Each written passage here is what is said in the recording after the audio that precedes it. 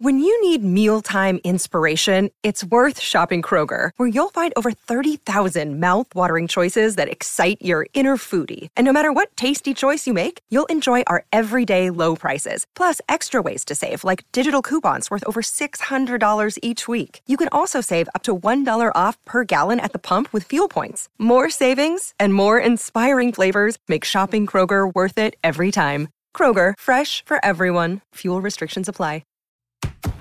This is the Royal Blue Podcast from the Liverpool Echo, giving you the inside track on all the big talking points from Goodison Park. Hello everybody and welcome back to the Royal Blue Podcast. I'm Phil Kirkbride and today joined by Dave Prentice, Adam Jones and Gav Buckland as we chew the fat over all the major talking points at Goodison Park. And on the agenda today, top of the news, breaking news this afternoon, Morgan Schneiderlin has had to undergo surgery on his knee. He tore meniscus in the game versus Arsenal and now faces an extended spell on the sidelines, we expect. So we'll get the panel's thoughts on Schneiderlin's injury. Gomez, is he under too much pressure as that 30-minute cameo against Arsenal where he was actually Everton's man of the match? Heaped expectation on him to deliver quickly rather than keep an expectation rather than a staged comeback. Manchester United on Sunday come to Goodison. We'll look at them. Are they improving? Are they a different beast than earlier in the season? Of course, Bruno Fernandes appears to have given them a bit of a lift. And of course, Thursday marked 4 years of Farhad Moshiri. I'll be getting the panel's thoughts on the first 4 years and what may happen or how things should look in 4 years' time. Gav, we'll come to you first. Schneiderlin's injury, a real blow for the player. Appreciate he's a player that is divides opinion, should we say. But I think there's been, an understanding and an appreciation that he'd actually been looking okay in recent weeks. Granted, his performance against Arsenal wasn't the best. It feels... No injury, it comes at a good time, of course. Yeah. But for a player who feels as though is constantly on the brink of an exit, almost coming into the final 12 months of his contract in the summer, it feels like an injury at probably the worst time if he's minded to try and stay and fight for his future at Everton. Yeah, well, you mentioned, refer you back to the start, talking about Gomez returning from injury, so it's an area of the pitch all season that we've not had the full complement of players, and any sort of injury, however short-term in that area, damages us, it limits our options. Schneiderlin, to quote Brennan, was having one of his good spells, as we've seen, and typically he gets injured then. So I think it's a blow for the team and the player in that it restricts our options and puts pressure on other players, which we're doubtless talking about. So not great news. I mean, I assume we're talking maybe the end of the season. Football club and Carlo not putting a time frame on it, but if you've got undergone knee surgery, that's not a couple of weeks, is it? It's 2 months to the end of the season, isn't it? Which is not great. So not great news for a player who has shown some decent form in the last month. Adam, Gav makes a good point there. I mean, in terms of rotten luck in one season, in one area of the field, I mean, it doesn't get much worse for Everton than it's been in centre mid. No, I think as every centre mid we've had suffered some sort of injury so far. This maybe Tom Davis hasn't. Is the only one. Yeah, I think maybe Davis is the only one who stayed fit all season. The rest of them. And it wasn't Davis playing with an injury early in the season. He was, recall. Yeah, so I think rotten luck's probably the perfect way to describe it. And I was saying on the podcast last week, I think Schneiderlin, out of the options that we had fit at the time, I think he was the one who was going to be best suited to playing alongside Gomez. I think he's, very naturally gifted on the ball, and I think he suits Carlo Ancelotti's 4-4-2 really well. Remember us saying to each other when he went off against Arsenal that we were a bit surprised that Schneiderlin was the man who was replaced by Gomez. I suppose that maybe explains it and lifts the lid on it a little bit more, but as you say, he's coming up to the final 12 months of his contract in the summer, and even if he was thinking of fighting to keep his place, it's going to be a problem for him. If the club were looking to move him on, it's going to be a problem because he could have been playing his way into form and into some sort of move. In many ways, maybe he was slowly playing into some sort of form. It is. It's really frustrating for the player and for Everton as well. So it'll be interesting to see how Carlo shifts and is able to deal with that against United this weekend, and then obviously further into the future as well. We've discussed Morgan's future throughout the history of this podcast. It seems to permanently be on the agenda. But does this injury, coupled with everything else, would you be fearful for Morgan Schneiderlin if he was minded to want to stay at the football club in the final 12 months of his deal? It's not going to do him any favours, is it? I'm not going to be hypocritical here, because I have said that he's had a good spell recently, but we're never really sure on how long these good spells are going to last. Maybe the system suits him under Carlo, and that's why he's been performing better. But obviously he's not going to get the opportunity to impress him anymore. So, it doesn't do him any favours at all in his bid to get a new deal, get a new contract. I'd be loath to offer him one anyway, I think, given what we've seen from him throughout his Everton career. But what this injury does is throw an absolutely golden opportunity out there for Tom Davies. Fabian Delph is the obvious choice, to partner Andre Gomez. But we all know about his fragility throughout the course of the season. Obviously, Andre Gomez has just returned from 2.5 months or 3 months out of the game. So, he's not going to be playing 90 minutes, regularly, week in, week out. So, Tom Davies, who hasn't really featured all that much under Carlo Ancelotti, this is his chance, I would think. It's an opportunity for him to show the manager what he's capable of, what he can do, and can he play in that system and prove that he's got a long-term future at the club. So, whilst the injury is disappointing, whilst it's, frustrating for a lot of people, as ever with injuries, one door closing opens a door for somebody else. And Tom Davies has got, you would hope he's going to get a chance in the near future. Tom Davies, 32 minutes in the last 5 Premier League games. That's a tremendous stat off the top of your head. Well, it's interesting though, isn't it? Because Carlo, in his top table press conference today, was talking about Gylfi Sigurdsson, and obviously he's come under a fair bit of criticism over the last few weeks. But Carlo was saying he was quite happy with him.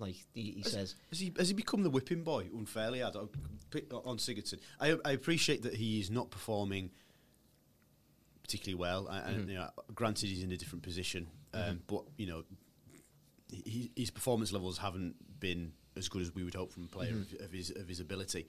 But do you think almost he's become the easy target in some ways for a performance? His performance for me wasn't any worse than 5 or 6 players on Sunday, yet the focus seemed to be on him.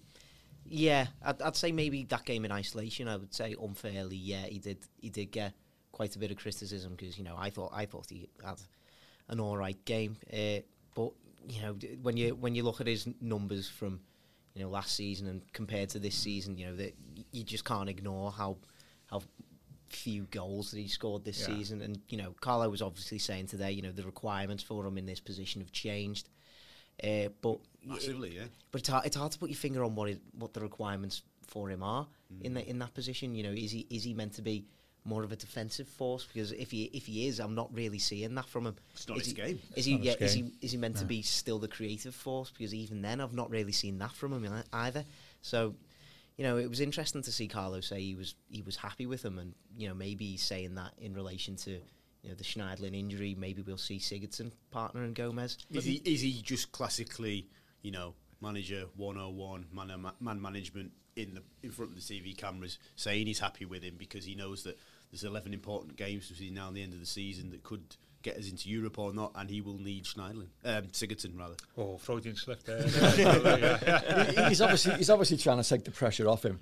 But to go back to your point about is he being unfairly criticised, 100%. He's not having a great season. He hasn't scored anything like the goals or created the goals that he did last season.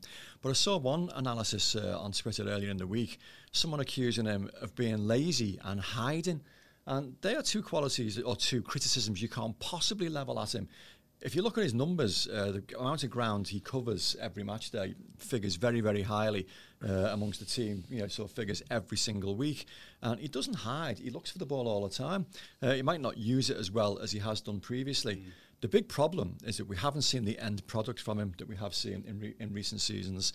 We haven't seen any goals. We haven't seen much in the way of creativity. That's the problem. But to accuse him of other things is just very, very harsh. And I do think he's become a whipping boy, as has, to a lesser degree, maybe Alex Iwobi. I've seen people criticising him and groans about him being involved from the start of the weekend.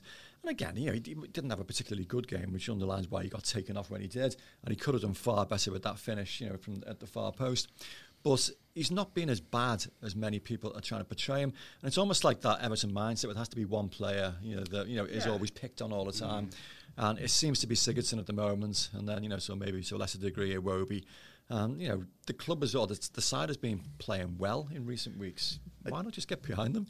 Look, there's many reasons why some supporters would be frustrated and disappointed or maybe even angry with Sigurdsson, Gav. Do you think there's almost now, when you look at Sigurdsson and maybe tally that with how the club are trying to change the team, they're trying to bring younger, more dynamic athleticism, speed. Yeah.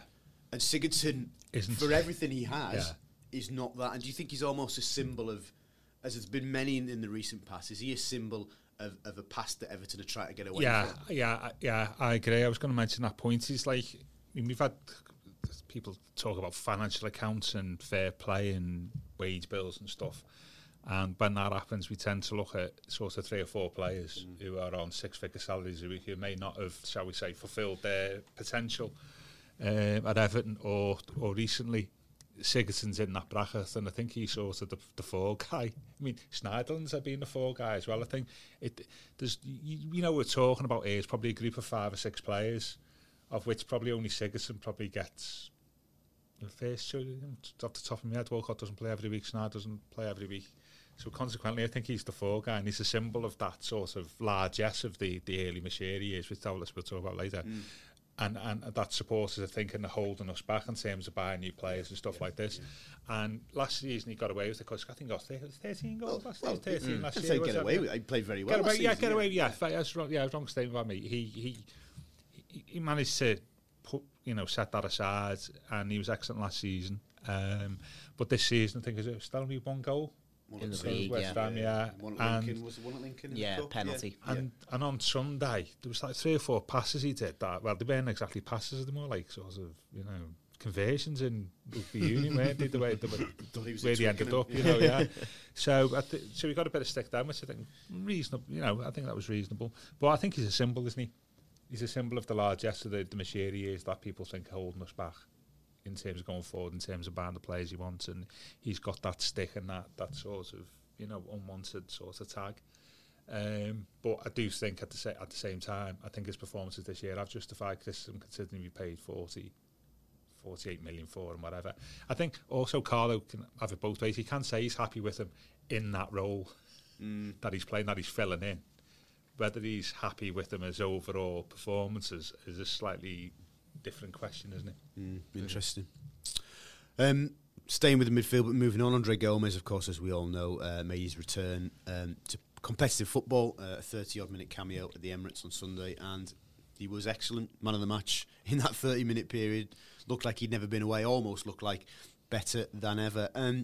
Ancelotti was asked a really interesting question, Ad, because you were there. I'll ask you this first. At the press conference today, the manager was asked whether there is now actually too much pressure on Gomez at this early stage of a recovery from a horrific injury to be delivering performances of the player that was we saw in his his peak last season. Carlo said no pressure from me, no pressure from the club. What do you think? I think there's a reasonable expectation from supporters, and I believe that expectation's only going to get greater after his 30-minute cameo last weekend. I think we're all expecting him to be in the starting lineup this time round against Man United, and there'll be a lot of people out there who are expecting a similar level of performance, if not a better level of performance. And I think what we've just talked about there with Morgan Schneiderlin being out, it's only going to increase that sort of pressure on Gomez now, because he needs to be that creative force in the midfield. He needs to be that cool head. We need to see him playing those sorts of passes that he was against Arsenal. Schneiderlin, I think that's probably one of his best attributes is in terms of his passing. I think his passing accuracy is really good, so he'll be a miss in that sort of role. So yeah, I think it only ramps up the pressure on Gomez. But Ancelotti was saying if there is any pressure, he should use that as a sort of motivation for him, and as a confidence builder. And I think that it probably works that way as well. Gomez will have gained so much confidence from that 30-minute spell against Arsenal that he should be able to come into this Manchester United game, and when Ancelotti does have the conversation with him, are you ready to start? I'm pretty sure Gomez will say, yeah, throw me in there, get that Goodison crowd behind me, and it'll spur me on. Because of course, like, he did the exact same thing against Crystal Palace, didn't he, last season when he came back from injury. So he knows he can do it. What was his second performance like? Can we remember? I can't. Man United away. Right, okay. And he was very good. Yeah. There you go. Parallels. Yeah.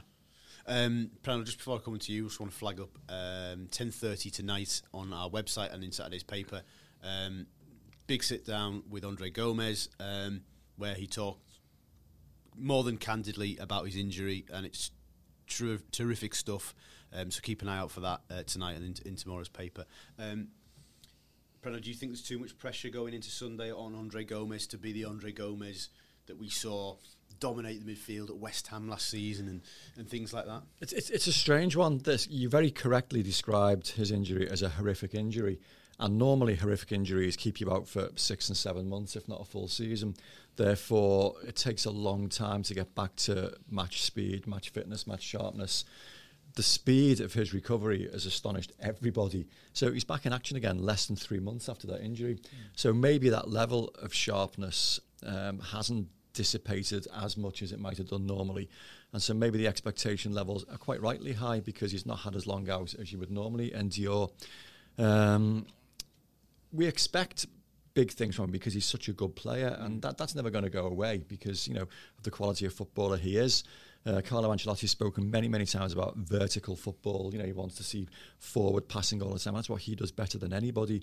So I think the expectations are fair. I mean, he's a very, very good footballer, capable of that, and his match sharpness maybe isn't quite as diminished as it might have been, sort of normally.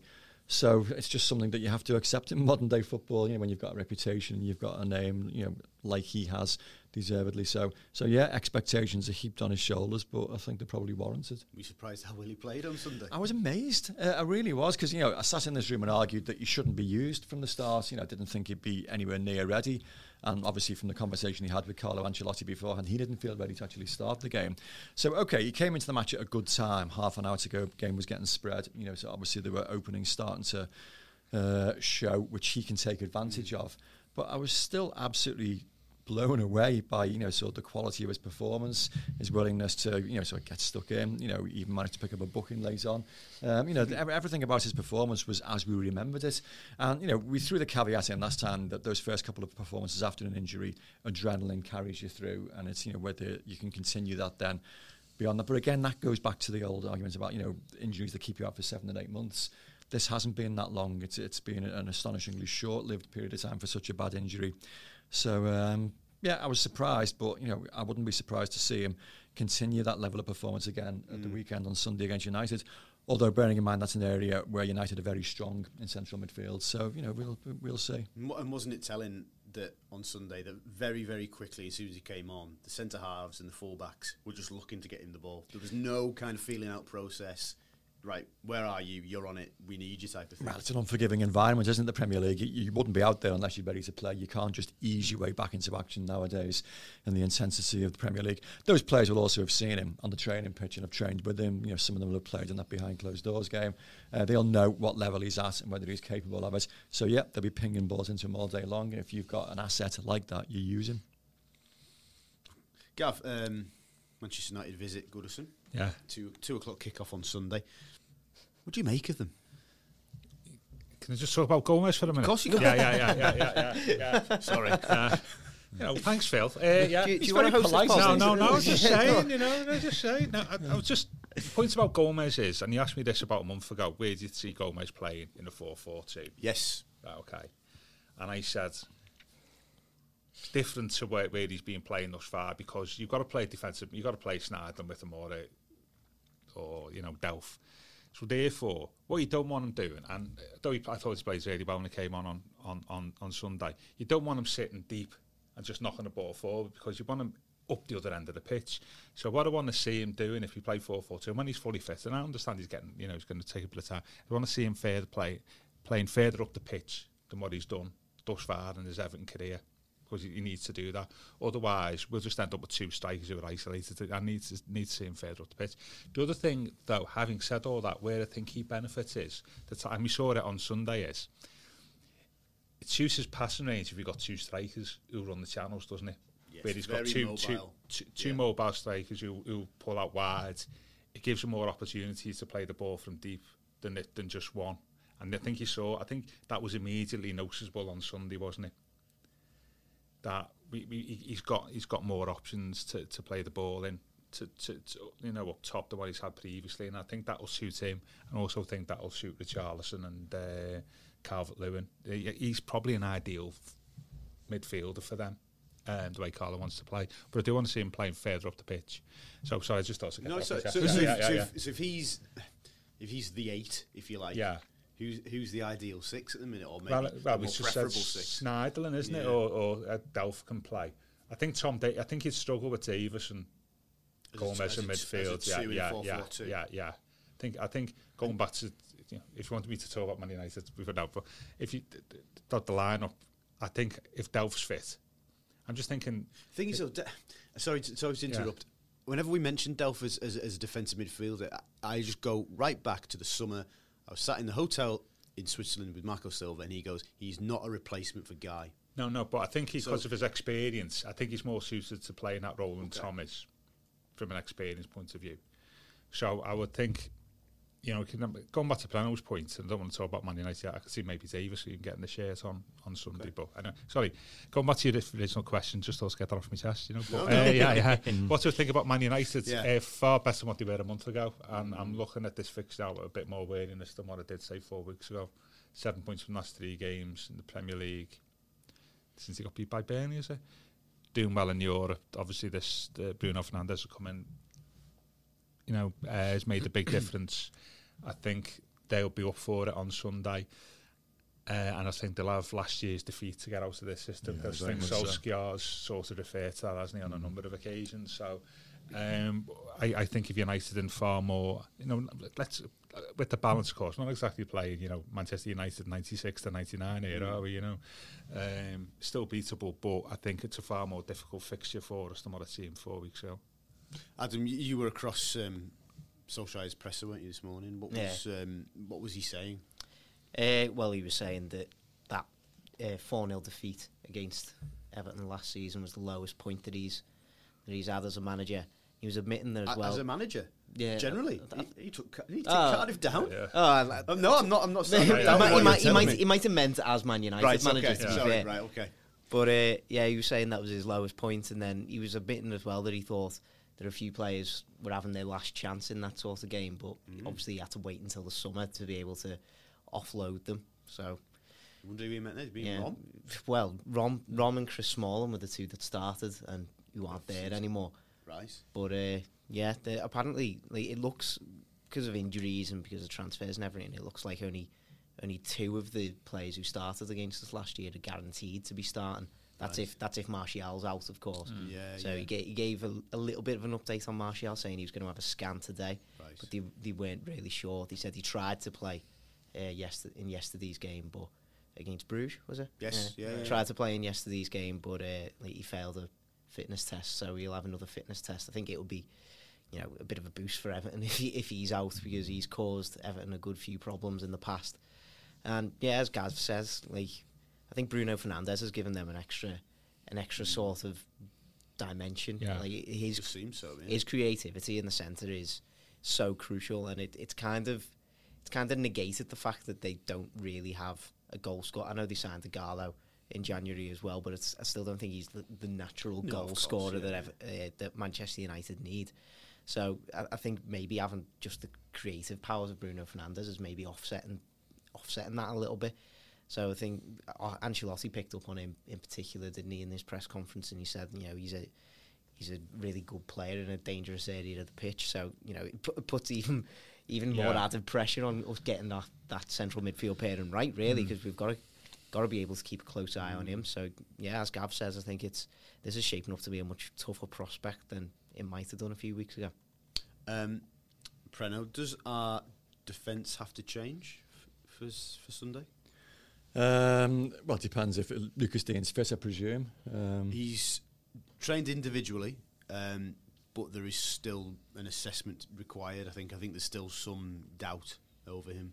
Right, okay. Well, I'd like to see him back, so in the starting 11 again. If not, No, I don't see any reason why not. Mina, Holgate seem to be forging a decent relationship at the moment, so much so that we've had transfer stories linking Mason Holgate with a move to Manchester City now, which just underlines how well he's done this season. So what an incredible return to form he's had. I'd be quite comfortable with that. I think, as Gav says, the central midfield partnership is the one that needs to be absolutely right, because United are a very different proposition to... How long ago was it that Duncan took his team there and, did a number on them with Mason Holgate and Tom Davis in centre midfield? Yeah. And that was only a couple of months ago.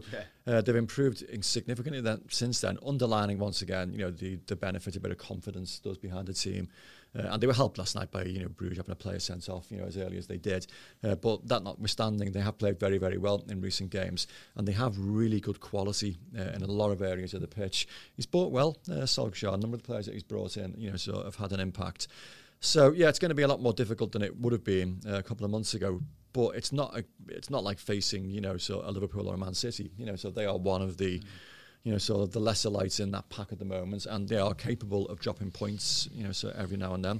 So if Carlo Ancelotti gets his starting 11 right, if the atmosphere is good, if the intensity is right, if Andre Gomez is firing on all cylinders from the start, a lot of ifs there, I know, but there's a potential, to get a result, and we need it, to be honest, because you actually identified this run of 4 games as being pivotal to whether we get into Europe or not. And despite the performance being decent against Arsenal, the result wasn't. Therefore, that piles the pressure onto this one. We need to win, really. So a draw isn't really good enough. We need to get 3 points. And we're capable of doing it, but it's going to take a very, very big performance from a lot of players if we're going to get that result. I've seen a couple of people make the suggestion that Holgate should come back into midfield for this game. So... That will be interesting. I'm not sure I'd be. No, I'm not sure I'd be against it, to be honest. I think he'd be a good defensive foil for Gomez. If he partners Gomez, bring Michael Keane into central defence. It's not as if Michael Keane suddenly turns into a bad player.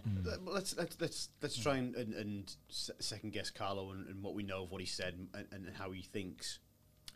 Is the fact that Michael Keane has struggled to get in the team almost make Carlo's mind up for him in that respect, that he can't do without Holgate at centre half?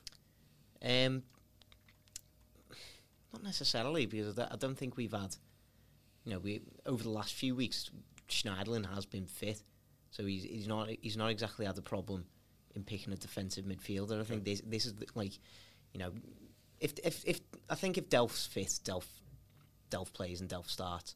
But if it's going to come down to it, I wouldn't be against, personally, seeing Holgate move up into midfield, because it's not as if Michael Keane's poor form has led to him being on the bench. I think it's the amazing form of Holgate that's keeping him in the team, really.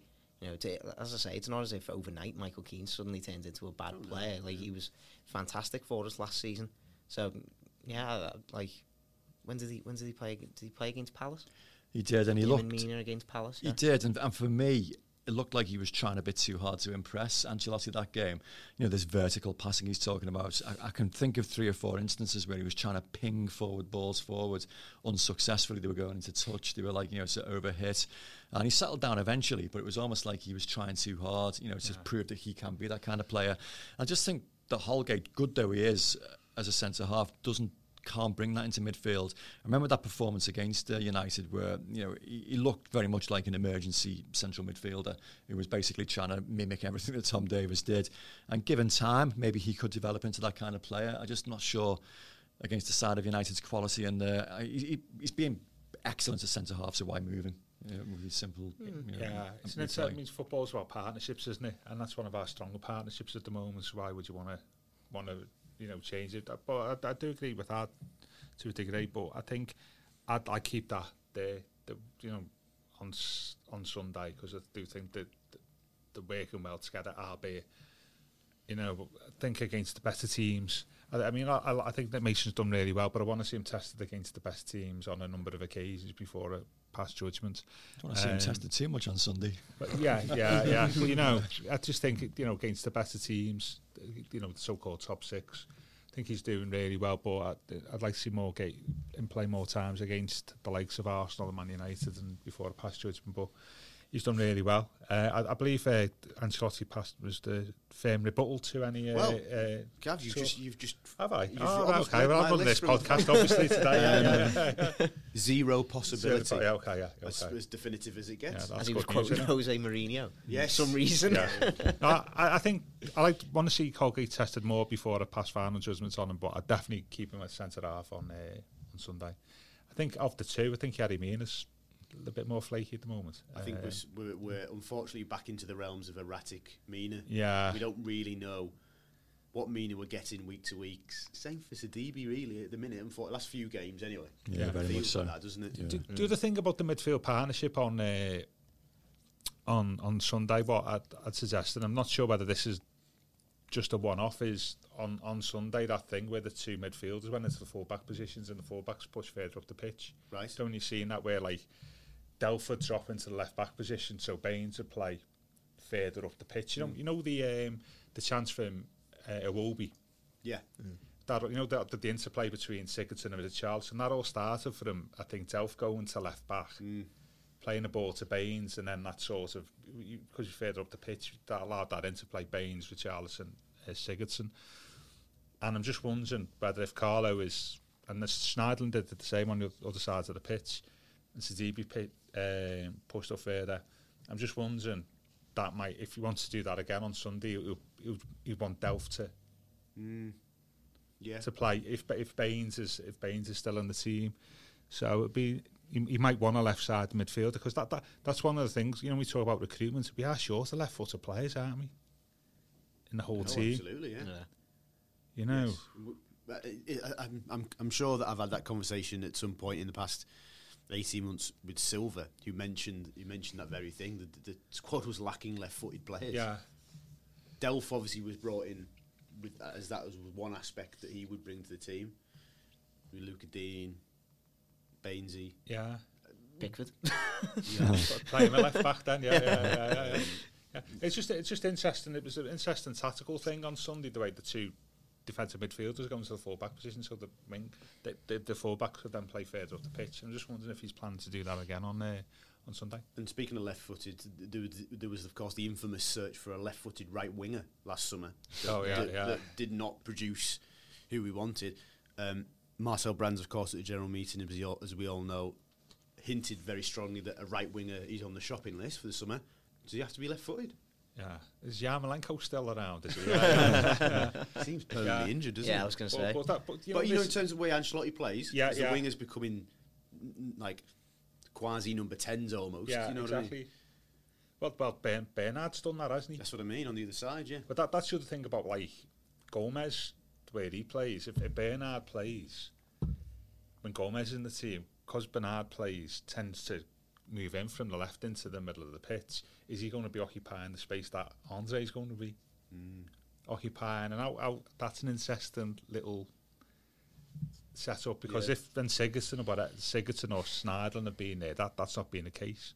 But Andre might be filling that gap that Bernard's been playing and doing really well, hasn't he, when he's moved in from the left and playing between the lines. But if Andre's there, what are we going to do? So that just a little tinkered around with the setup and the way we've been playing. Perhaps we'll follow up from Gomez getting in the team. We don't want them getting in each other's way like they seem to be when we tried to play about 18 number 10s. And all yeah. Poor Davy Klassen. Indeed. Okay, moving on to the final part of today's podcast. Thursday marked the 4th anniversary of Farhad Moshiri's arrival at Goodison.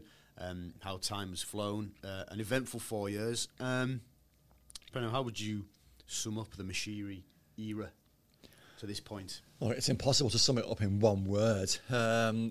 He's made a few strange choices at times when it comes to sort of managerial decisions, but the overall summary has to be excellent. Is excellent too hard a word? I don't think so. If you look at the situation we were in financially before he came in, and is it like 350 million or something he's injected into the club, in those 4 years.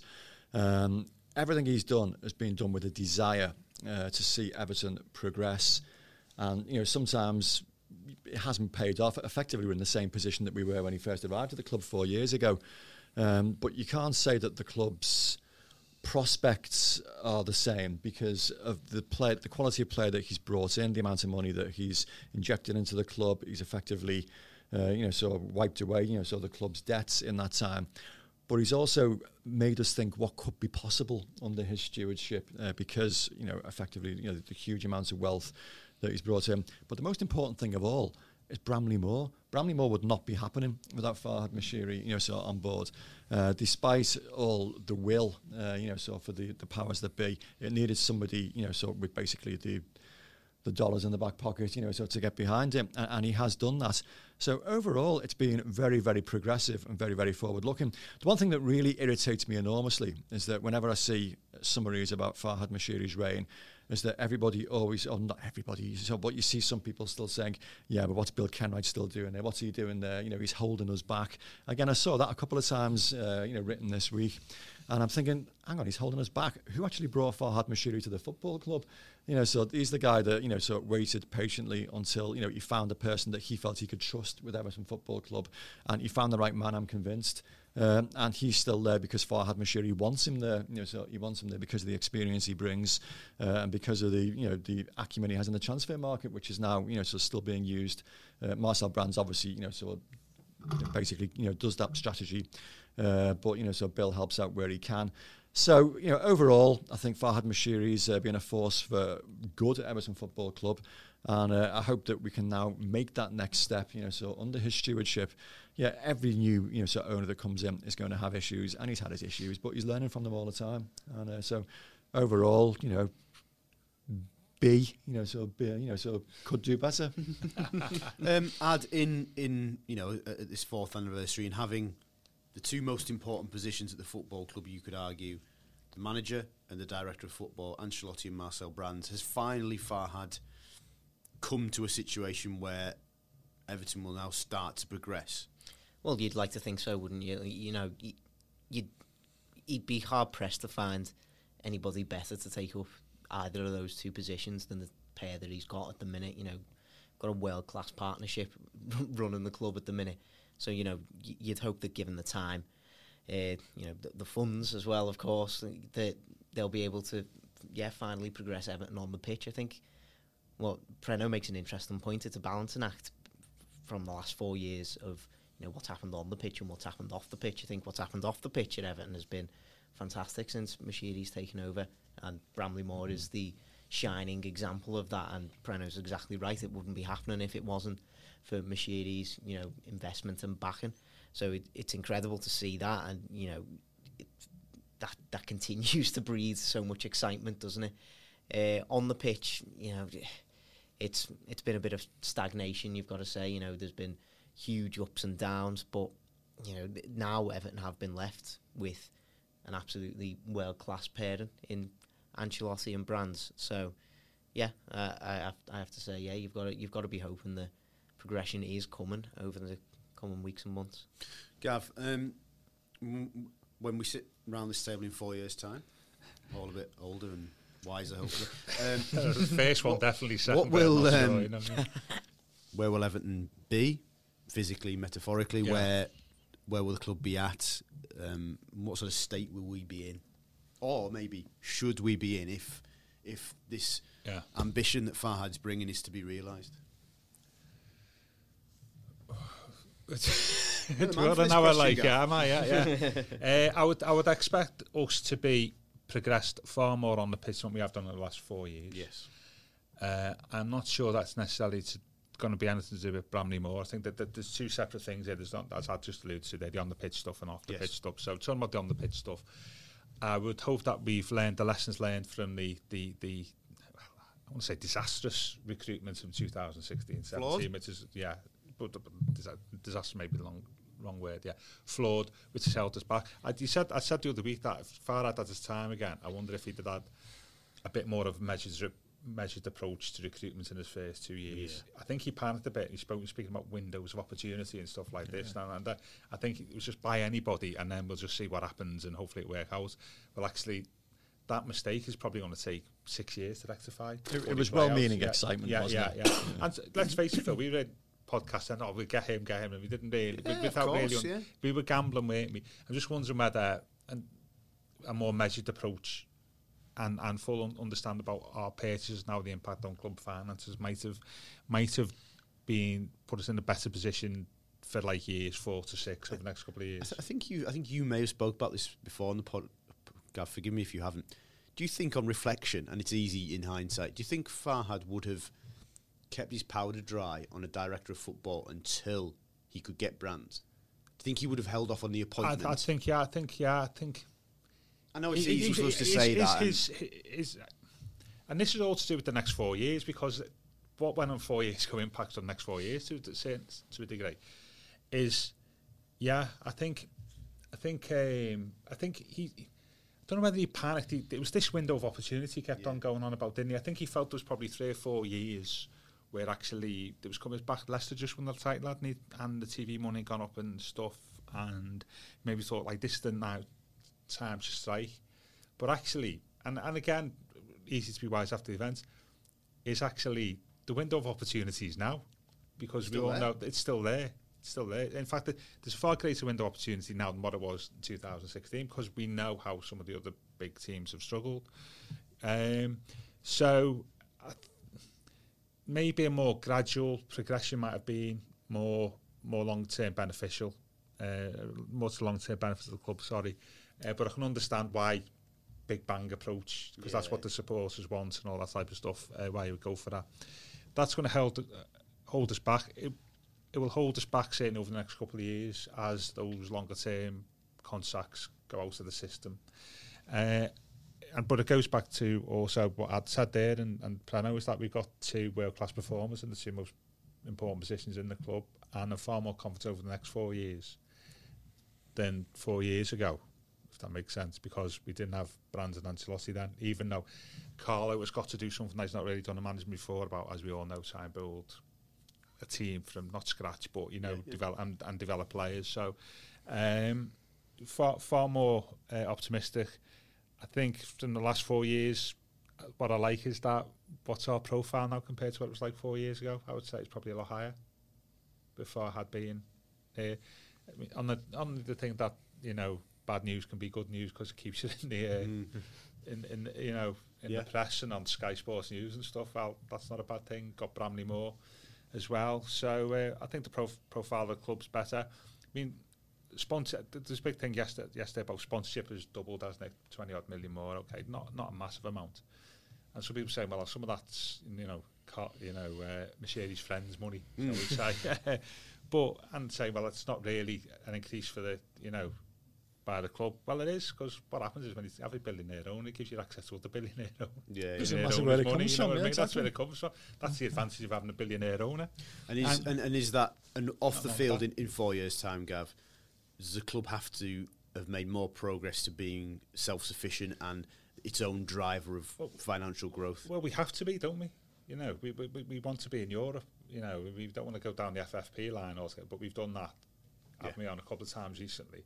We know what we have to do in terms of FFP, and we've seen now other clubs have struggled. So we have to. He said quite early on the club needs to be sustainable and financially viable. So that's where your director of football comes in. So I am optimistic. I mean, it's the good thing as well is we've spoken like on the pod. We've got the age of the team. We've got 4 or 5 players whose best years ahead of them. And we, Calvert-Lewin, Richarlison, Holgate. There's 3 for the start. Yeah. Hopefully Iwobi comes it. Can do something. John Kenny maybe. Yeah. Gomez we've mentioned. Yeah. So in terms of the age profile of the team and their careers over 4 or 5 years, the squad's in a far better place than what we were in 2017. Yes. Which is good, and I think very optimistic, because I don't see the clubs around us really kicking on. Really, you're looking at them and you're thinking, you don't see, you can see a top 6 place being up for grabs for a number of seasons, the next 4 years. Yeah. You can't tell, can you? Your teams can change dramatically. You know, no one saw that Leicester improvement coming the way it did. Manchester United could be on the cusp of an improvement. But collectively as a but group, equally, they could be collapsing. You just don't know, do you? But collectively as a group, I'm talking about if you think about the big six from 5 years ago or 6 years ago, and the big four 10 years ago. Yeah, one or two might kick on, but collectively, they're not. And so I think there's an opportunity there. And I think if you marked it, I'd say off the pitch, excellent. Lots of different ways, but how many more? On the pitch, average, but lots of room for improvement, which hopefully we've got the tools in place. So you're going for a B-, are you? I think 2 scores, Preno. Or a C+? I'd say B+ off the pitch. Yeah. B- on the pitch, what makes your pay. That's fair. Yeah. Your B, yeah. Okay. Customary predictions time now. Preno, Everton versus Manchester United. Goodison, 2 p.m. What will the score be? Before I make the prediction, can I just throw something in there that Sunday is a significant day in the Everton Football Club's history. It's the 40th anniversary of the passing of William Ralph Dean, who died at Goodison Park and whose ashes are sprinkled across the halfway line. He's still there, has been there ever since. The club are marking it. There's going to be things in the programme. The family have been invited to the game. The Gladys Street 1938, people have put together a beautiful banner which is going to be on display at the street end. So, it's a 40th anniversary. It's a significant milestone. So that's going to be marked on the day. And I'd like to think that the people on the pitch can, sort of mark it in the right fashion possible. In that Everton will win 2-1. And one of the goals will be scored by our current centre forward, number 9, Lovely. Dominic Calvert-Lewin. Great stuff. Yeah. Take that. That'll be a great day. Ad? 2-0. First clean sheet since Brighton? Yeah, I'm confident. Okay. Gav? I've got to go with the lads, haven't I? Can't poo-poo it, kind of. Yeah, I think this could be our most important game of the season in terms of the Premier League. Turning point for better or worse, you mean? Yeah. As Pano said before, we had that long conversation last week of the importance of the next 4 games, and having lost on Sunday, albeit rather unluckily, it's put extra importance on this game, hasn't it, really? Yeah. And I think, a result either way could really have a big determinant factor on how the rest of the season goes, really. So I think it's perhaps our most important Premier League game of the season. Yeah, I'll be in agreement. Midfield. I've not given a result. Yeah, I've given a result. Yeah, go on. Yeah, 2-0 to Everton. Blues. Yeah. Good. Midfield concerns aside, I think there's huge confidence. We'll all be at Goodison and confident, won't we? Because it's Goodison and the form there has been very, very good. So I think 2-1 as well. I think we will back on track, right in the mix for Europe. Chaps, thank you very much for your company. Excellent, as always. Great insight and opinion. And thank you very much for listening. This has been the Royal Blue Podcast. You've been listening to the Royal Blue Podcast from the Liverpool Echo.